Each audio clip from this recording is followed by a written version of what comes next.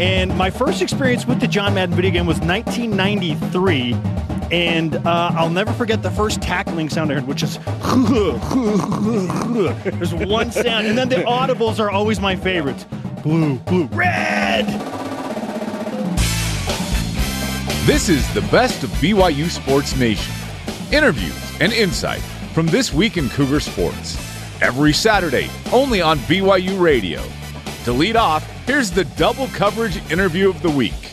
Our absolute pleasure now to bring in Harvey Unga, who was kind enough to join us with some of his precious time off after the football season, but for good reason, to discuss Tyler Allgeier and what he just left in terms of a legacy at BYU. Harvey, first of all, Merry belated Christmas and a Happy New Year to you. Likewise, Merry belated and Happy New Year to you guys. Now, I know that part of your New Year's resolution is going to be keeping things rolling for BYU football in that running backs room, but you may have heard you got some big shoes to fill with Tyler Allgeier declaring for the NFL draft. So let's talk about Tyler and what he did at BYU. We just gave our opinions on where his season ranks among the all-time great seasons of BYU football. You said recently in a tweet you believe he's the best running back ever to come through here. Why is that you feel that Tyler Allgeier might just have been the best to ever run the ball at BYU? Well, and I know I'm sure everyone, they've all got their own reasons and their own opinions, but you take into consideration the things he did over the last 2 years, especially this last season, and then knowing that he still could have 2 more years to play. And I know I'm like, everyone can say, what if, but to me, I don't think they're like, if he were to stay 2 years, I don't know if there's a record he wouldn't break. And I don't know if there's any, I don't know if those records may ever be broken. If he were to stay the next 2 years, in my opinion. So for that reason, that's one of them, but also to see what he did this year, and not just against some G5 teams or, some I don't want to say not really good teams, but because anywhere in college football, the kids are talented. You're going to get everyone's best game, and we've seen that numerous times. I've seen it playing and coaching, but to see what he did against those Power 5 schools, to me, I don't know if there were or have been any other backs. I know Jamal had done it a few times, but I don't know if he'd done it against the number of P5 schools that Tyler did, and had done it consistently. So that was another reason why I had brought that to the table. But the other part too was, to me, he's still so raw. Just coaching him, that had he stayed next season, I feel like there was still things for him to learn and for him that he could improve on, both running wise and in the pass game. So those are a few reasons why I feel like Tyler would be the best, or is the best back to come through the school. Well, and I want to go back to something that you just talked about. You had mentioned, the teams that BYU faced this year. And I think we saw this last year with Zach Wilson, where people wanted to discount what he did and the numbers he put up because of the competition. And last year with what Tyler did in a great year, to a certain extent, they wanted to do the same thing. How satisfying was it for you? Because you see these guys every day and you know how much work goes into it. How satisfying was it for him to be able to have this season, like you said, against arguably BYU's toughest schedule ever, so that nobody can take away just how good he was? Yeah, for that reason, I can't even express how thankful and how grateful and how satisfying it was for him to go out there and prove it week in, week out. He's and like you said, people can say whatever they want to say about last season, and it is what it is. But for him to follow up and not just do well, but supersede what I think anybody's expectations were from last season, that was so just gratifying, and I'm more grateful than anything. Harvey, you mentioned that Tyler is still in some ways raw, and that's crazy because he was so good, but yet you feel like he can improve in some categories, and certainly the NFL will help him do that in a hurry. As it stands right now with Tyler's current skill set and where he can still improve, where does he fit in the NFL draft, in your opinion?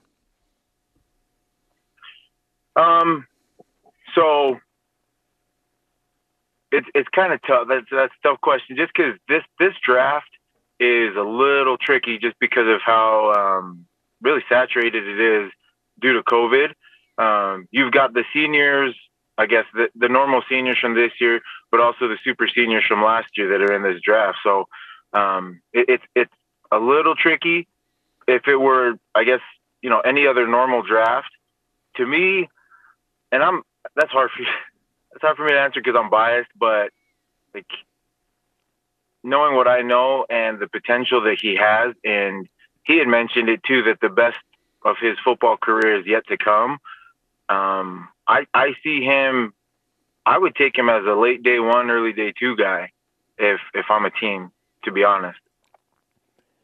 I realize, Harvey, that you're certainly not there to make decisions for guys. You're there to give them information and let them do what's best for them.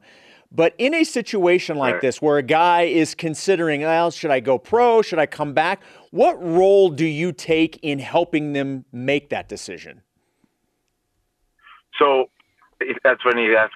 Ty and I and his family as well too. We've had long discussions about this, and I've always told them that I will never tell them what to do. I'm never going to, ask them to stay, but I'm also not going to tell them to go. Just because I don't feel like it's my place to do that.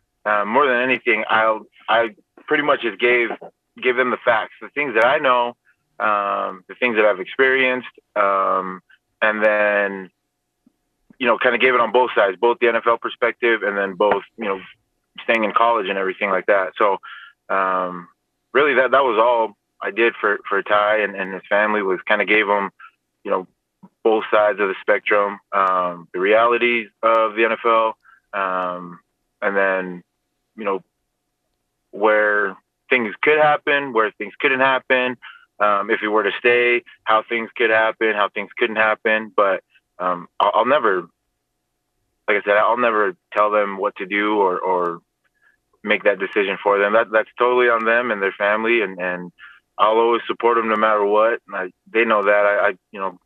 I don't ever want to come in between any of these players and their families and their decisions and everything like that, because that's not my job. I'm here to coach them and mentor them and help them, but at the end of the day, it's their life and it's their choice, and I'll always support them no matter what. What can you tell us about conversations you've had with some of the NFL scouts? How do they view Tyler in the NFL?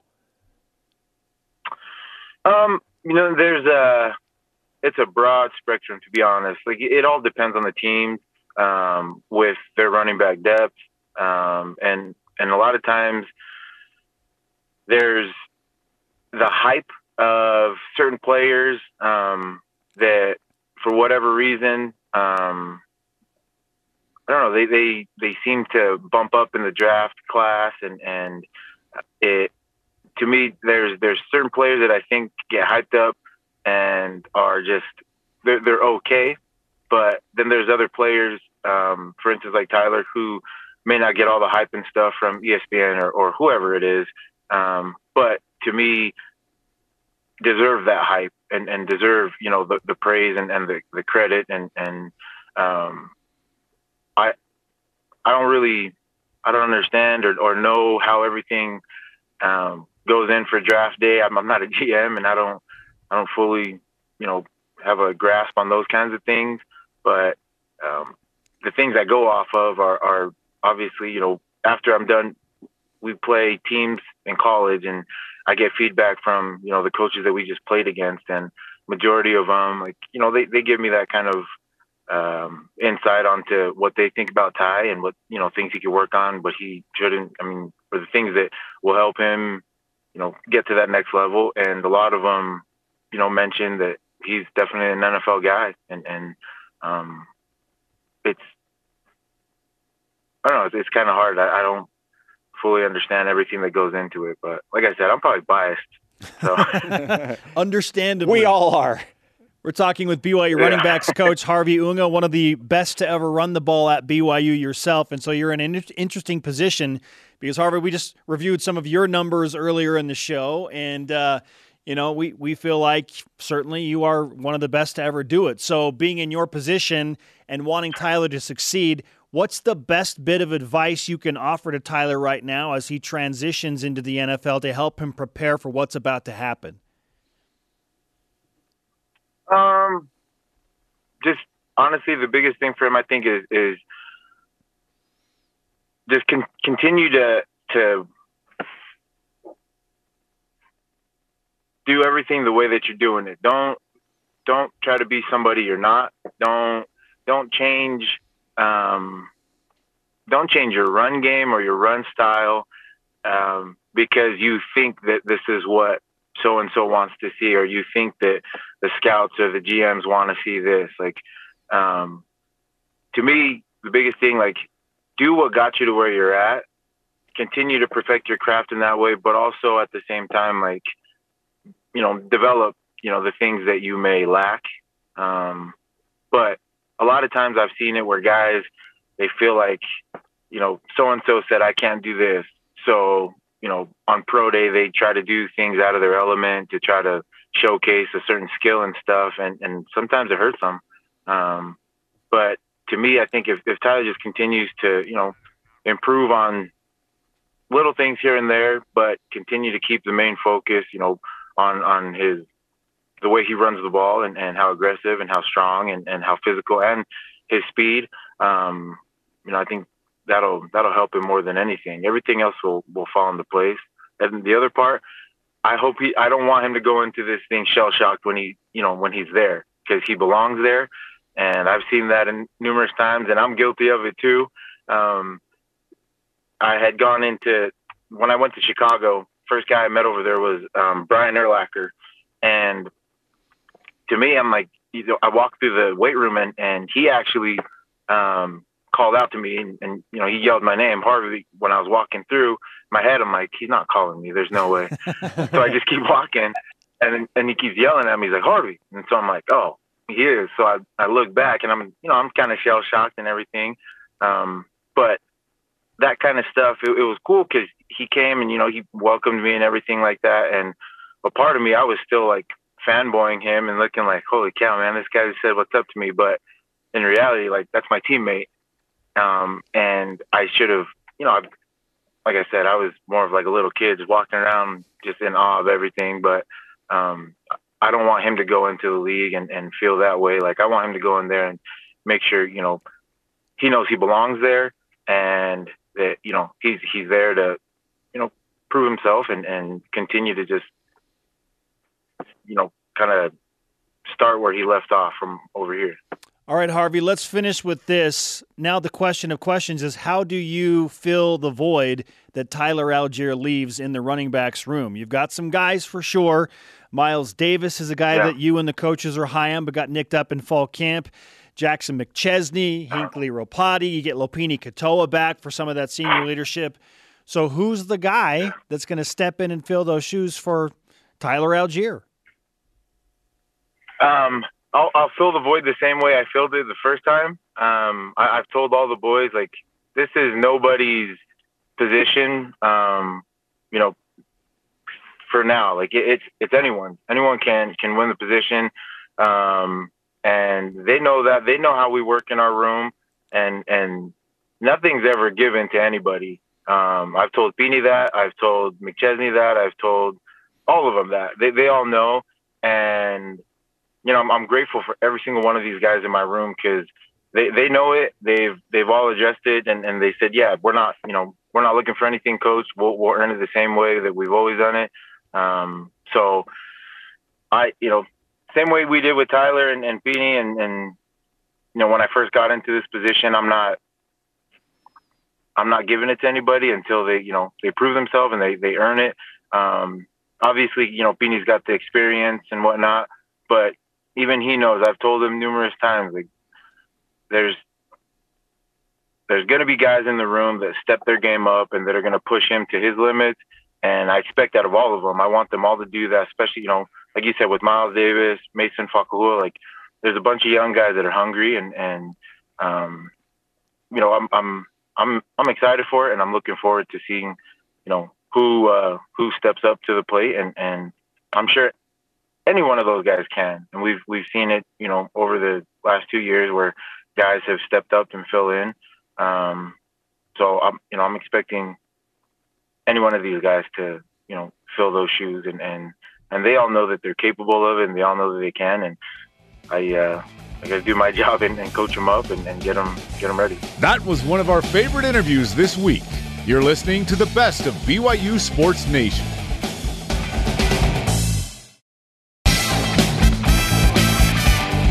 This is the best of BYU Sports Nation on BYU Radio. BYU men's basketball 12-3 through the non-conference portion of the schedule. Hey, 12 wins in 15 games, considering everything the Cougars went through, losing Richard Harward minutes into game number 1, then losing Gavin Baxter against Utah Valley, and just finding a way to piece together these wins. Playing multiple lineups along the way. Played without Gideon George, who got sick. Last night, BYU plays without Spencer Johnson and Seneca Knight. I mean, there has been so much attrition. And that's why Mark Pope told me last night in the post-game interview I did with him, I'm just so proud of the way that these guys have figured it out. They play defense and they rebound, Jason. They've won a lot of games ugly, but who cares? They're winning the games. And they're a projected 9 seed in the NCAA tournament, according to Joe Lunardi. They have a net of number 30. They're 27 in the KenPom rating. So now that BYU has finished non-conference play with everything we just talked about, all of those bits of adversity and attrition, how have your expectations for the Cougars shifted in terms of where they fit in the West Coast Conference? I don't think that they have. I think the only thing that's changed, and you alluded to it a second ago, is maybe how they win the games. I don't expect anything to change in terms of the order that the teams will finish in the West Coast Conference. I still expect BYU to be number 2 right behind Gonzaga. That's where I expect them. So, and it hasn't changed because to what you said, look, they've been winning games differently, but they're still winning these games. And I don't think that changes in the West Coast Conference.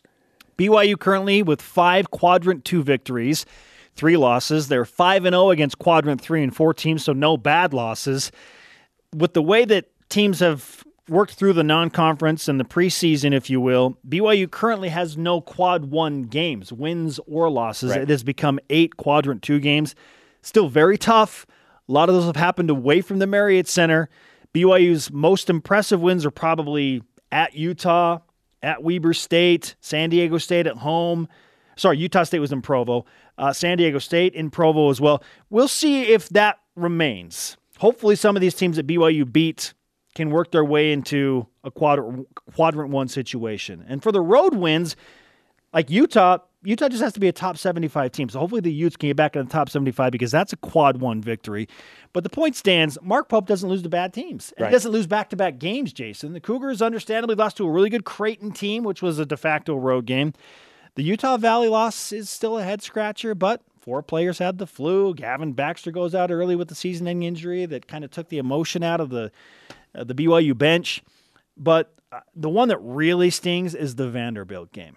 Like that one stings. I know it's a Quad 2 loss, but that's where I thought BYU could still figure out a way to win. They had a lead late, and they didn't do what they have done. That's figure out a way to close out the game. So would like to see BYU 13-2, but 12-3. My goodness, that's great. As they transition into conference, the West Coast Conference is better than I thought it was going to be. Well, and we've heard coaches say that going into the season they expected Santa it to Clara be, and it's played out that way. San Francisco apparently is pretty good. I know we've heard it before, but how many of the games are we going to see though? How many teams is BYU going to face? We don't know that right now. So we're anticipating that BYU is going to play 16 games? Is that how many they play now with the altered West Coast Conference schedule? I believe that's correct. Right, because you only play 2 teams once. Yes, and you play. And one of those, by the way, that BYU is only playing once is San Diego, which may actually be a good thing with all of the issues San Diego has. Sure, and San Diego's at the bottom of the barrel. It's not going to help your metrics, so it doesn't really hurt. Will BYU be able to play Portland, another team that's well down the net rankings and well down the KenPom ratings? So I don't know. Let's say BYU plays. Let's say they play 15 games in conference this year, which is probably ambitious. Okay, I thought BYU would only lose 4 games in conference. Maybe that goes to 5 now, just because you don't have a big. Like beating Gonzaga, that's probably 2 losses. Winning at St. Mary's, winning at San Francisco, winning at Santa Clara, like those are tough asks. And then does BYU let one slip at home? Maybe 4 or 5 losses in conference, and BYU finishes with 7 or 8 losses overall in the season, but still a tournament team. It's so difficult to look down the road, not just because of the games, what games are you going to play, but when you play these teams, who are they going to have? All of these things that we're dealing with in terms of the athletics world with COVID, it's not just are you going to play the game, but who's going to be on the floor. And I'm not talking about, that could be for BYU, that could be for the opponent as well. You just don't know who you're going to face. So it's so difficult to be able to look down the road and accurately gauge what you think's going to happen. Yeah. I projected 6 losses for BYU in the entire season leading into the West Coast Conference tournament. That number's probably moved to 7. 1 more loss just because of not having available bodies and size in the post. But still, it's a great team. It's a really good team. It's a solid unit that Mark Pope has, and they figured out a way to win. And they're finding different ways to win games. And that's the ultimate end goal, is to win games. Who cares? And they're doing how you win, just win it. They're winning them. The best of BYU Sports Nation will be back after this on BYU Radio.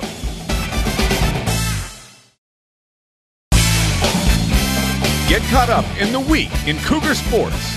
This is the best of BYU Sports Nation.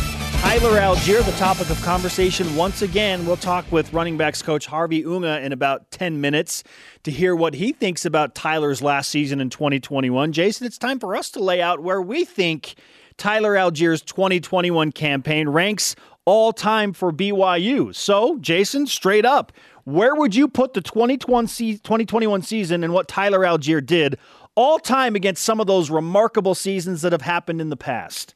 I thoroughly enjoyed doing the research on this. This was a lot of fun for a couple of reasons. Number one, it was a great reminder of just how many fantastic running backs that BYU has had come through the program. And a lot of these guys have come within the last 20 to 25 years, which is really cool. But it was also great to have these memories come back to me. Like, oh yeah, I remember that season. I remember that run in that season. For me, Tyler Allgeier's season, and let's just refresh. 2021, 1,601 yards, 23 touchdowns. Amazing. 5.8 yards per carry, so almost 6 yards per carry. I have it as the number 2 season in BYU history from a running back. You have chosen wisely, Yes, Jason. I have it number 2. Number 1 is Luke Staley. And it's Luke Staley's 2001 season where he had 1,582 yards. And I understand it may sound a little weird because we're saying that in the season in which Tyler Allgeier passed Luke Staley for the most yards in a season, that he doesn't get the number 1 spot. I'm still going with Luke Staley, and for a couple of reasons. He had 1 more touchdown, and that's not so much the reason. He had 24 touchdowns versus what Tyler had this year at 23. The biggest reason I'm giving it to Luke Staley, 8 yards per carry. He did it in 11 games, Jason. 8. We're talking about every time you gave the ball to Luke Staley, he basically got a first down. Every time you handed him the ball. Not throwing him the ball. No. Handing him the ball. So for me, Luke Staley's 2001 season is still the greatest year we have ever seen out of a running back. But a very close second was what we saw from Tyler Allgeier, which is absolutely remarkable. If you're kind of curious where some of the other seasons went, I had Jamal Williams' 2016 season at number 3. I had Pete Van Valkenburg back in 1972. I had him number 4. Harvey Unga's 2007 season at number 5. And then Curtis Brown in 2005, I had him as the 6th best season for a running back at BYU. So that's kind of how this was a lot of fun to do. Yes, this is a different conversation than, say, okay, where do you rank Tyler Allgeier among the greatest running backs overall at BYU? We're just looking at individual seasons. I agree with you. Number 2, behind only Luke Staley, who won the Doak Walker Award as the best running back in the entire country that season. The yards per carry, 8.03, is just insane. I know BYU didn't play a tough schedule in 2001, But again, what I just said, it shows that Luke played in 12 games. He didn't actually play in 12 games in 2001. He had to sit out a game because of a weird NCAA issue. BYU was worried about a compliance thing. So he sat out one game and then didn't play against Hawaii or in the bowl game against Louisville. Because of the injury against Mississippi State. And not surprisingly, BYU lost those two games and finished 12-2. So Luke Staley put together his resume in 11 games, 1,582 yards, 24 touchdowns. I know, not the level of competition week in and week out that Tyler Algier faced, but I feel like Luke Staley, if he had the offensive line that Tyler Algier had this year against even the schedule, he would have done something similar, if not even better than Tyler Algier. He was that type of talent. Physical, speedy. They're similar in that regard, right? Very much so. Very much so. So I still think Luke had the best season. Doak Walker Award only punctuates that. Tyler Algier, number 2. And that's not to take anything away from what Psycho T did. Yeah. It is psycho what he did against 7 Power 5 teams. And he almost carried the entire walking wounded BYU team with so many starters out in that bowl game to a victory by himself. Well, and it was the consistency, not just the consistency in terms of the production, but the consistency that game in and game out, he was there. That's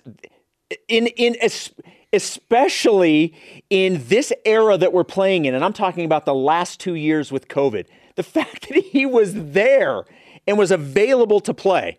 Look, and I've talked about his breakaway speed. That's the thing. And I think that's the thing that he and Luke Staley both had. At their size, their speed was absolutely insane. Tyler Algier will shock a lot of people when he is laser timed on his NFL draft day because he did it in the spring twice.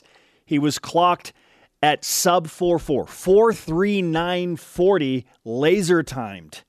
He's going to do it again. He will shock with his size, the NFL scouts, of how much speed he has with that frame. At what point do you think that Tyler Algier would break away from you if you both started at the same time? 3 yards in? Oh, man. But would you still be wearing the maroon shorts? Because that plays a role in it. I learned I would actually wear something that, was aerodynamic and have like and spikes blue? And be indoor. And blue? Not outside running into a headwind. Holy cow. So many excuses. I think. Hey, don't 516 unofficial, Jason. Okay, laser timed. That's not important. This is the best of BYU Sports Nation on BYU Radio.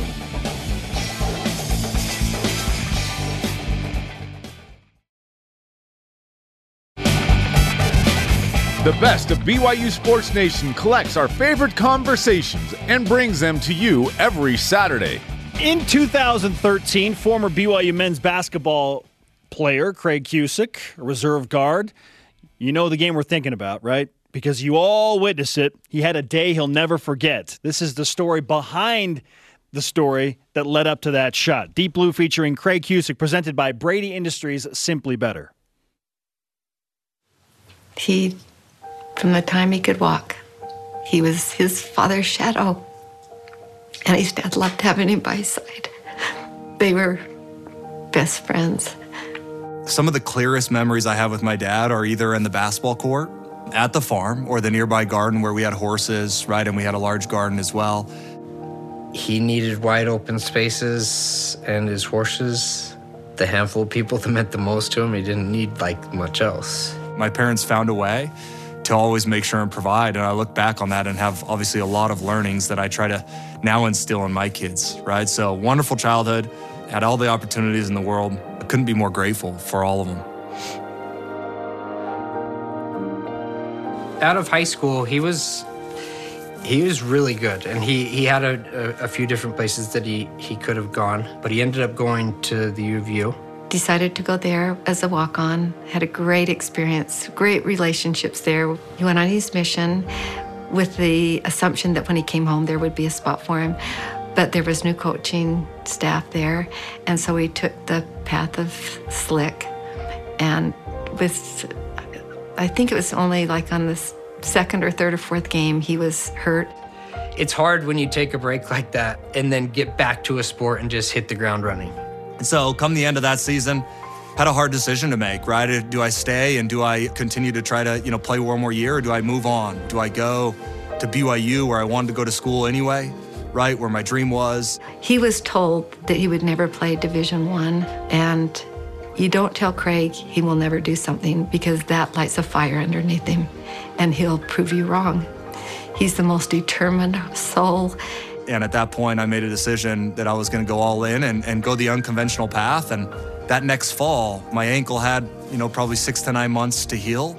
Even though it's never been the same, I went to walk-on tryouts and made the team. He had reached a goal, that he had dreamed about. And there was only one point when I think he might have gotten a little down, discouraged that he wasn't getting a scholarship, when he saw everyone else coming on, getting scholarships, and yet he was starting on some games. And he came to us, never complained, but at one point he said, I'm thinking I might throw in the towel. And his father and I said to him, don't ever allow money to dictate your dreams, sweetheart. We will find a way. And we did. And I really think being a walk-on has been the greatest blessing, because it's taught him so many lessons that he can teach his children. That when you want something bad enough, it's worth whatever you have to do to fulfill a dream. Going into my senior year, I had, obviously personally and as a team, right, and as a group, we had a lot of optimism around what we could do and what we could accomplish. And, that time, right, my dad's health was very good, right? So we had a great season. I individually was having a pretty good season, and I felt like I was contributing the way that I was supposed to, but we got to about the midpoint of the season. I remember it was in February. I had a game to play Utah State, right? And it was the night of the Utah State game when, my dad collapsed the night before the game. He had got up, and I heard him down in the kitchen, and then I heard a thud. It was right there. And I ran down and called 911, and they came, and they didn't seem to be really concerned. They said, take your time.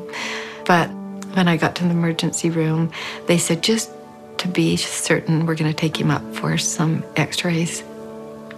Made multiple trips back to the hospital right down the road to see my dad as we were trying to figure out what had happened. And, long story short, they found a cancerous tumor right in my dad. And it was about an hour before the game that evening versus Utah State here at home when I found out that he had cancer. And it was pretty clear it was a serious form of pancreatic cancer.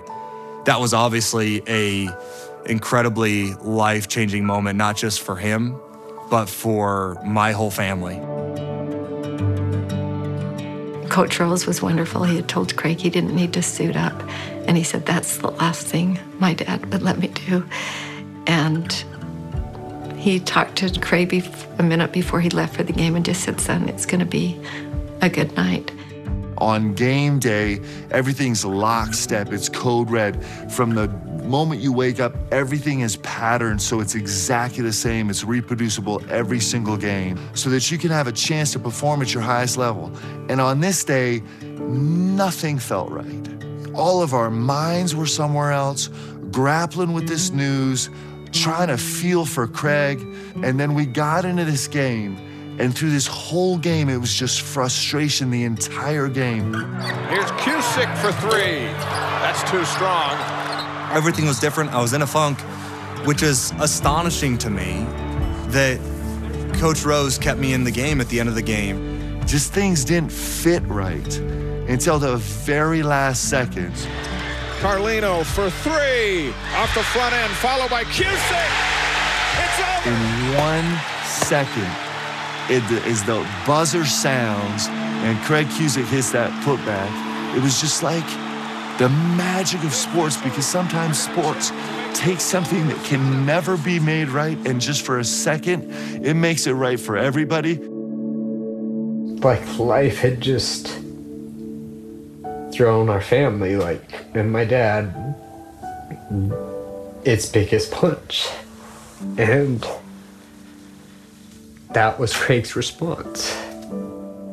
And what that did for me through that process, it set the tone for the whole team. Know how many people could have done that? I would have missed. I guarantee it. And it didn't fix anything, but it gave us all a moment that was extraordinary. Craig gave us that because of the toughness that he has inside of him, that 100% he would tell you every bit of that toughness came from his dad, who was his coach and his father and his best friend and his mentor. And it's one of the great moments in BYU basketball history.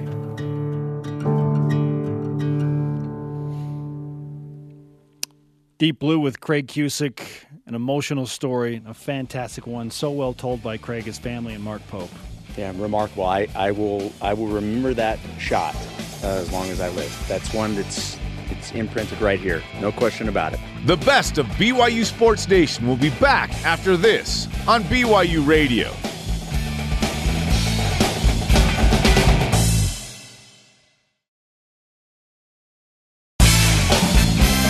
This is the best of BYU Sports Nation on BYU Radio.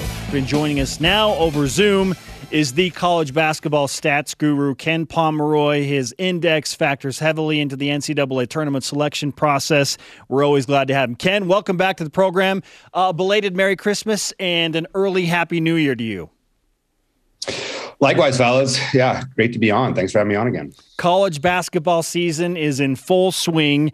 But before we get to the hard court and basketball, you're a man of many talents. We understand as a former meteorologist, you can help us figure out some things like what in the world a snow squall is, because a snow squall hit Utah. And I think everyone on social media was just trying to figure out how to define a squall. Like, wait a minute, what's a snow squall? Can you help us define what a snow squall is? Yeah, it's pretty simple. It's just a quick burst of heavy snow, usually associated with a lot of wind. So kind of a unique feature. It's not like one of these deals where it's going to snow for, 6 or 8 hours or something like that. You get 1 or 2 hours of heavy snow. So it's a brief inconvenience. And then after that, it's over. So it was pretty cool. It's kind of a new type of warning in the weather world, but I think it was used pretty appropriately around here the other day. I would say so. Let's go from predicting the weather to predicting some basketball. And right now, not so quick. So BYU right now, according to your rankings, coming in at number 27. They've got a record of 11-3, wrapping up non-conference play tonight against Westminster. What do the numbers tell you about BYU so far this year? Well, they've been pretty solid. I mean, this is kind of the trademark of a Mark Pope team, it seems like, is that they're not one of these lopsided teams that's great on one side of the ball or the other, or, necessarily great in any particular category. They're just kind of really solid in a number of different areas. So, the offense right now ranks 27th, the defense ranks 37th. So, they're not necessarily great on either side of the ball, but they're very good. And then when you're very good in a lot of different things, you end up being a very good team. And I think that's, a safe observation about who BYU is right now. Ken Pomeroy is with us on BYU Sports Nation. Let's discuss specifics and how you think BYU, according to the numbers, can improve based on what trends you're seeing early on. Where do you think that they can improve and will improve as the season progresses, Ken? Well, I think the one wild card for them going forward is the 3-point shooting. People are obviously aware of Alex Barcelo and how great he is in that particular area. He's not necessarily a high volume 3-point shooter, but when he puts it up, it goes in a very high percentage of the time. It's just a matter of getting contributions from other players in that area. That's where they've really struggled this year, and where the offense bogs down against good teams. It's where defenses know they can pretty much help off just about anybody besides Barcelo and plug up that lane and make it difficult for BYU to get buckets inside. So, that's the area going forward where I think they can improve. Like Tejon Lucas, you think, he can do a little bit better than 32%. The front line, obviously Caleb Lohner so far 2 for 21, and he's not necessarily a great 3-point shooter, but he's got to do better than that. Seneca Knight, 9 for 33. Like, you think there's some improvement there. So, if one of those front line guys can start shooting the three, just an average rate, a 30% rate, something like that, that'll be a big help to the offense and kind of allow for some more space for, the backcourt guys to operate a little bit and hopefully improve the offense going forward. Ken, obviously one of the major storylines for this team this year has been the personnel issue down in the post with the five guys, whether it's Harward, out with the cardiovascular issues, Gavin Baxter with the season-ending injury. BYU, and Mark Pope said this, like, we're never going to be the team that we thought we were going to be because we just don't have the same personnel that we started the season with. How has BYU's big man situation changed this team, do you think? I don't know that it's had a huge, as big of an impact as you might think. I mean, obviously, the depth up front is affected. And so that's an issue. And the team has to play smaller. And I know there's been kind of a big deal made about that. But when you look at their defensive stats, they haven't changed appreciably with those two guys out. One of the reasons is, Fus Traore is, even though he's listed at 6'6", he's long and he plays like quite a bit bigger. Like he's turned out to be the best rebounder on the team, the best shot blocker. Not that these, Dikembe Mutombo out there, but he does block some shots. He does protect the rim a little bit. So even though he's listed at 6'6", he plays bigger than that. And I think it's BYU fans are really going to enjoy watching him the rest of the year, watching him develop. The guy has stepped in and really been good for them so far. So obviously the frontline loss is hurt, and you'd rather have those guys out there just to have more options. But so far, BYU has weathered that storm pretty well. Ken Pomeroy with us on BYU Sports Nation. It feels like for the last 4 years running, Ken, I've been hearing this is the best the West Coast Conference has ever been. Seriously, running back to 2018, now we're into 2021, almost 2022. Hearing it again, this is the best the West Coast Conference has ever been. Do your numbers back up that statement that this is truly the best WCC top to bottom we've ever seen, and just maybe there might be 4 teams from the WCC in the tournament? Yeah, it's certainly possible. So it depends, first of all, how you want to define, how good the conference is. It's a little different this year. So you do have the typical 3 at the top, Gonzaga, BYU, St. Mary's. They're all, kind of where they usually are. San Francisco has appeared to have joined the club, and they're ranked 34th in my system right now. Finished non-conference at 13-1. Don't necessarily have any super high quality wins in there, but they've beaten a lot of good teams. So that would be your 4th team in the tournament theoretically.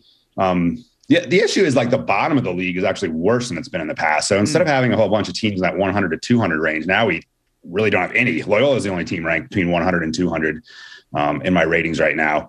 And they've been a little bit disappointing. People thought they might be a tournament team this year. And then you got, the bottom of the league. Like Pepperdine has really struggled kind of replacing some losses from last year. Pacific hasn't been very good. Portland's improved, but they're improved from a team, that was the doormat last year, and ditto for San Diego. So the league overall is probably about where it has been if you just average all the teams. I think from a glamour perspective nationally, they're going to look at those tournament teams. And so having 4 tournament teams will help. And I will say too, like the structure of the league probably also helps in getting 4 teams because, those bottom teams being worse, there's less of a chance of an upset during the season that might, damage the tournament prospects for any of these 4 teams. So I'm not sure I'm on board with there being 4 teams. Like I think, maybe San Francisco or St. Mary's might struggle and drop out of that group, but it's certainly possible. If there's ever going to be a year for 4 teams from the WCC, this is the year. Let's stay with the conference conversation and push it forward to 2023. I don't believe we've had you on the show since BYU made the announcement that they were going to the Big 12 starting in 2023. And this obviously, by most is looked at as the best college basketball conference, in the country. I'm curious your thoughts of this BYU program going and with some other really good basketball programs going into the Big 12 and how that looks in 2023. Yeah, it looks pretty promising. When they made that announcement, I kind of went back and ran the numbers on the past 5 years or so, just looking at, what would have happened if the Big 12 had been composed of this new membership, where it would have ranked among conferences, and it still would have ranked first. It had a run there of like 6 or 7 years where it ranked first in my system. The Big 10 took that over the last 2 years, and then now the Big 12 is back on top with its current membership. So, even adding the new teams, it should be it's going to be a very strong conference. You just look at the teams this year. Obviously Houston, they've just been hurt by unfortunate injuries, but up to that point, they were one of the best teams in the country. Cincinnati, has actually, been all right this year. They have, a new coach situation, but they've been decent this year. UCF has actually been pretty good. I think they're kind of the team that I thought, they're probably not going to contribute much to the league, but they've actually been pretty solid this year. They're ranked 53rd in my system. So it definitely looks promising for the Big 12 going forward. As long as, these kind of non-traditional programs that have risen to the top, like Baylor and Texas Tech, if they continue to be pretty good, like that league's going to be really strong by the time BYU arrives. Ken, I know we've asked you this before, but for some of our newer listeners, we want to discuss your relationship with the NCAA and how you got involved with your metric in helping them determine the NCAA tournament teams. So first and foremost, what type of interaction do you have with the selection committee at a time like this leading up through March? Well, it really just consists of them using my data like anybody else does. They go to my website and print it out and put, somehow they have some way to put the data into their what they call their team sheets, or the pages that all of the committee members get to kind of analyze teams. So that's really how that works. My interaction with them really started 4 or 5 years ago when they were trying to look to replace the RPI. They invited a few of us analytics guys to Indianapolis to kind of chat with them and maybe give them some advice on how they should move going forward. And ultimately they elected to use the net ratings, which was kind of their own concoction, but as it turns out, is very similar to my ratings. So they primarily rely on the net, but they do have these other systems, including mine, that they use in the room. And it's obviously an honor to be considered, useful enough to be a part of that process. Don't sell yourself short. Also, RPI still exists in several other sports, and frankly, we're tired of it, like with women's basketball and women's volleyball and some other things. So if you want to make a Ken Pomeroy index to help push that out, we're supporting that as well. Yeah, the women's game, I think, did go away from the RPI now, and they are using the net. But you're right. There's outside of basketball, everybody still uses the RPI or something similar. I think hockey uses something a little bit different, but so I do, people, they kind of rag on the net sometimes and there could definitely be a better system to select postseason participants, but I do give the basketball side credit for finally moving away from the RPI. I mean, it was, it was invented in 1981 and it actually was really useful back then. There wasn't a lot of computing power and things like that, but obviously society has advanced and it was time to move on to something more useful. Ken, I'm curious. We're already seeing this now, even in the West Coast Conference. Some games have been postponed due to COVID issues. A lot of games in the Big 12 have been postponed. A couple more even this morning. I'm curious, how do things change for you in terms of the data and whatnot? And obviously there's still plenty of time for all of this to catch up and maybe all the games do get played. But how much does that change what you do and the data that is there when you may have such a difference between the number of games this team plays versus another and that kind of thing? Yeah, it's not such a big deal in that respect. My system is just going to look at the games that were played and rate teams based off of that. So it's not super concerned about, double round robin conference standings or anything like that. Just say, hey, who did you play and how good are those teams and how did you do? Where it really becomes a problem, and it's starting to become a problem, is that, the games that aren't canceled, players are out. Sometimes key players are out. And it just seems like from game to game, it's rare to find a game right now where both teams have a full complement of players playing. And my system is not sophisticated enough to say, okay, well, the third best player for this team is out and the second and fourth best players for this other team are out. And let's, make a new prediction based on that. Like, it's just too hard to kind of, aggregate all that information for 358 teams. So that's the area where it I think it impacts the system, makes it, perhaps a little bit less accurate for some of these teams, where we just don't know who played in which game and how that might have affected a team's performance. Ken, it's great to catch up with you. We hope to see you in the Marriott Center soon. I'm sure you'll make your way down for some of these top-tier West Coast Conference games. We'll save you a seat, man. All right, appreciate it. Look forward to seeing you guys. The best of BYU Sports Nation. We'll be right back.